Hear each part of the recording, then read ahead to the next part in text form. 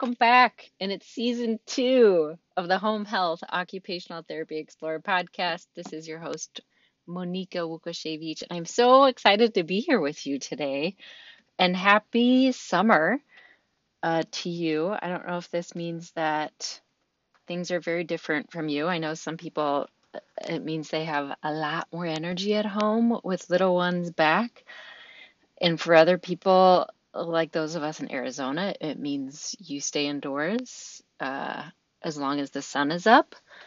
And for some of you, maybe it also means you're hitting another country or hitting the trails. So wherever this finds you this summer, welcome back and thank you so much for listening. So this is a podcast that's all about stirring the pot of support and inspiration so you can go play sooner, especially as a home health OT.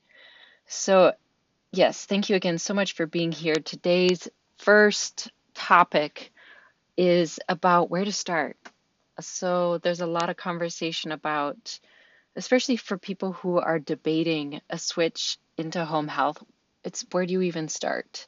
And it can be a super overwhelming place to be. I remember being there. So today's episode is just for you. And these first couple will be just on the topic of transitioning. And as an FYI, occasionally I'm going to add bonus inspiration at the very end of the episode. So let it linger when the episode closes, and you may be very pleasantly surprised. And I will give you a small hint. I am putting one on today's by Brené Brown. I don't think you want to miss it.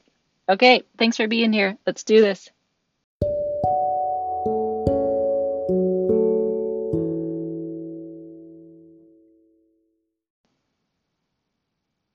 So I get questions or comments that are something like, hey, I'm really digging what you're up to, Monika. How can I support your work? So here's my answer. There are 3 things to choose from. One is to sign up for the weekly podcast release email that by going to homehealthotexplorer.com and signing up there. Number 2 is share an email or a podcast with a friend or colleague that you think would genuinely enjoy it. And 3 is purchase upcoming books and tickets to some boutique events that I'm working on. So thank you so much for your interest and support. You can always email me ideas at monika@homehealthotexplorer.com. And let's do this.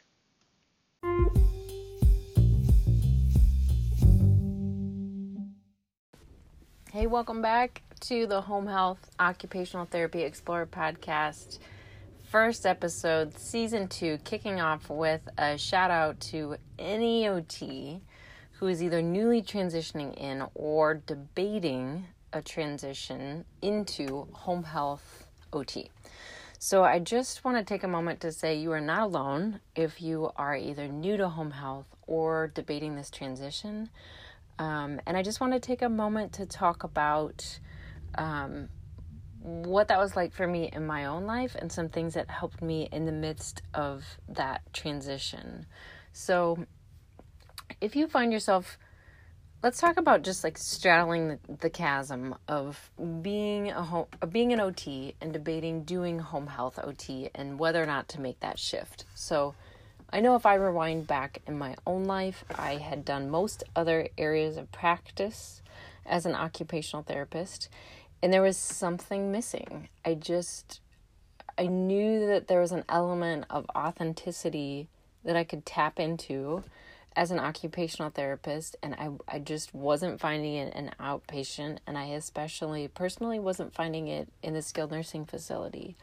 And I will preface the rest of this podcast and say that home health isn't for everybody. And so if you're listening to this and you're debating this decision and you're like, I really don't think home health is for me, then I totally respect that. And I hope I'm setting a space for a non-judgmental discernment of whether or not this truly could be an area of practice for you. So what I can say more on my story is that I had come from, or I was working in a skilled nursing facility, and I just got to a point where I just wasn't feeling it anymore. I think I was seeing maybe 8 to 10 people a day, and there was something about working in a context that was not actually the patient's real context that just wasn't rewarding to me. And I just wanted to explore something else. And when I started looking for other options, I personally knew I wanted to try home health. I happened to be very clear that I wanted to try home health. And I do remember I personally very specifically sought out nonprofits in the city that I worked for, and they did not have a job posting. And so I emailed them and I just said, hey, I'm an OT. I'm looking for work in home health. Please let me know if there's an opening that comes up. And it actually took me about 6 months to get the official job offer. And that initial email that I sent, though, really set a precedent and helped me build what would become a long-term, really healthy relationship with a small nonprofit home health company. And what I wasn't necessarily doing very seriously at the time, but has come to be a very important part of this process of discernment when I'm making big transition now in my life, is saying a prayer, or if you're somebody who believes in a higher power, or whatever wisdom that is that's bigger than us, that helps us to just be open and curious and just available to options in really non-judgmental ways, like tapping into that in whatever way works for you, has also been something that's been really, really, really helpful for me in my life, present day especially, that I wish I would have used even more in the past, and that I don't remember using that necessarily at the time of that transition. But what I can say for those who are discerning this transition into home health from my personal experience is that what helped me was not rushing it. I was able to reach out and start looking at home health jobs in the area while still doing the skilled nursing facility job. And then as I was able to interview and really feel a connection with this company, feel very genuinely interested in the team, I knew by the time I'd done my final interview with this company, I wanted to be a home health therapist because I personally needed to experience what home health OT was like, because for me, I had tried almost every other area of practice and I didn't find what I was looking for. And for me, it was just this like sense of satisfaction and challenge that was, I guess, what they call just right. And I don't know any other way to say it except that. So if you are debating a transition into home health occupational therapy, I can say from my own experience, what I would challenge you to do is to decide, like, what is it that's making you want to make this change? Is it because you are wanting to explore a new area of practice? Is it because you want a different level of income? Is it because you want flexibility? Is it because you want different leadership? What is the reason for you that is driving you to find another area of practice or to just try home health?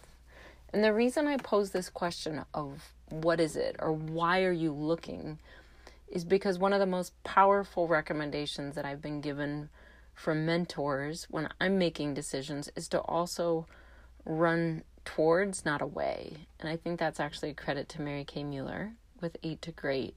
And I think she's the first person that I heard say that, is that we can make decisions where we're constantly running away from things, which means we'll probably just run into it again ahead of us, or we can make decisions so we're running towards something. And I do know that at the point for me, when I decided to do home health, I wasn't running away from anything. All I knew is I really genuinely wanted to try home health OT because I thought it was an area of practice that I could really be like a truly holistic occupational therapist and feel a sense of reward that I think in my gut I knew was possible.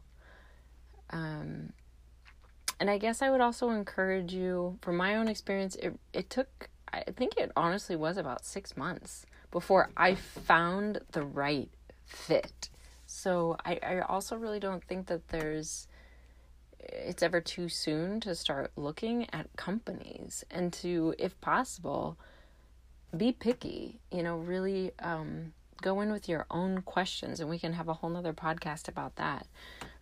It's great questions to ask in interviews from my opinion that have been helpful to me, or really just knowing what you would ideally like in a company. Like at the point that I started looking, I knew that I really wanted to work for a nonprofit.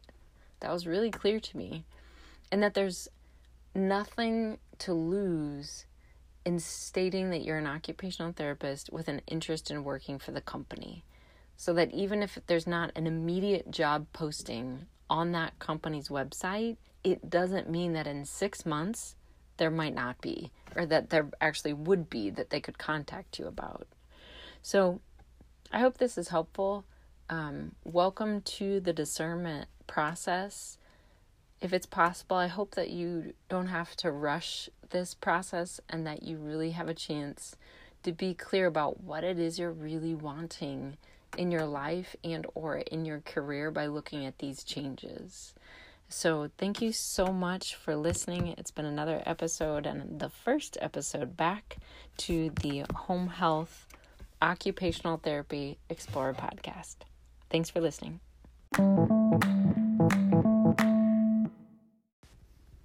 So thank you so much for listening today.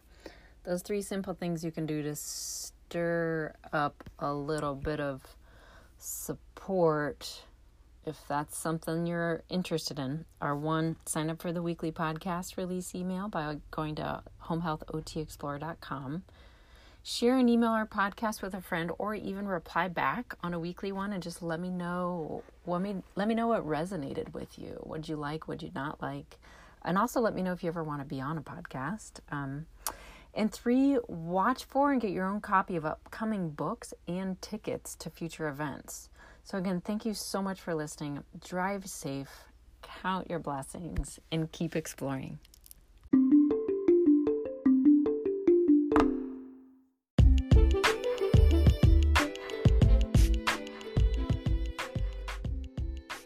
This is written by Brené Brown, and it's called The Manifesto of the Brave and Brokenhearted. And a shout out to Steph for actually texting this to me, which blew my mind.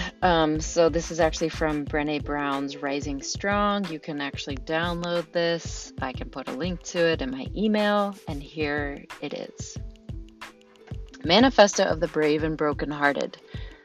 There is no greater threat to the critics and cynics and fearmongers than those of us who are willing to fall because we have learned how to rise. With skinned knees and bruised hearts, we choose owning our stories of struggle over hiding, over hustling, over pretending. When we deny our stories, they define us. When we run from struggle, we are never free. So we turn toward truth and we look it in the eye.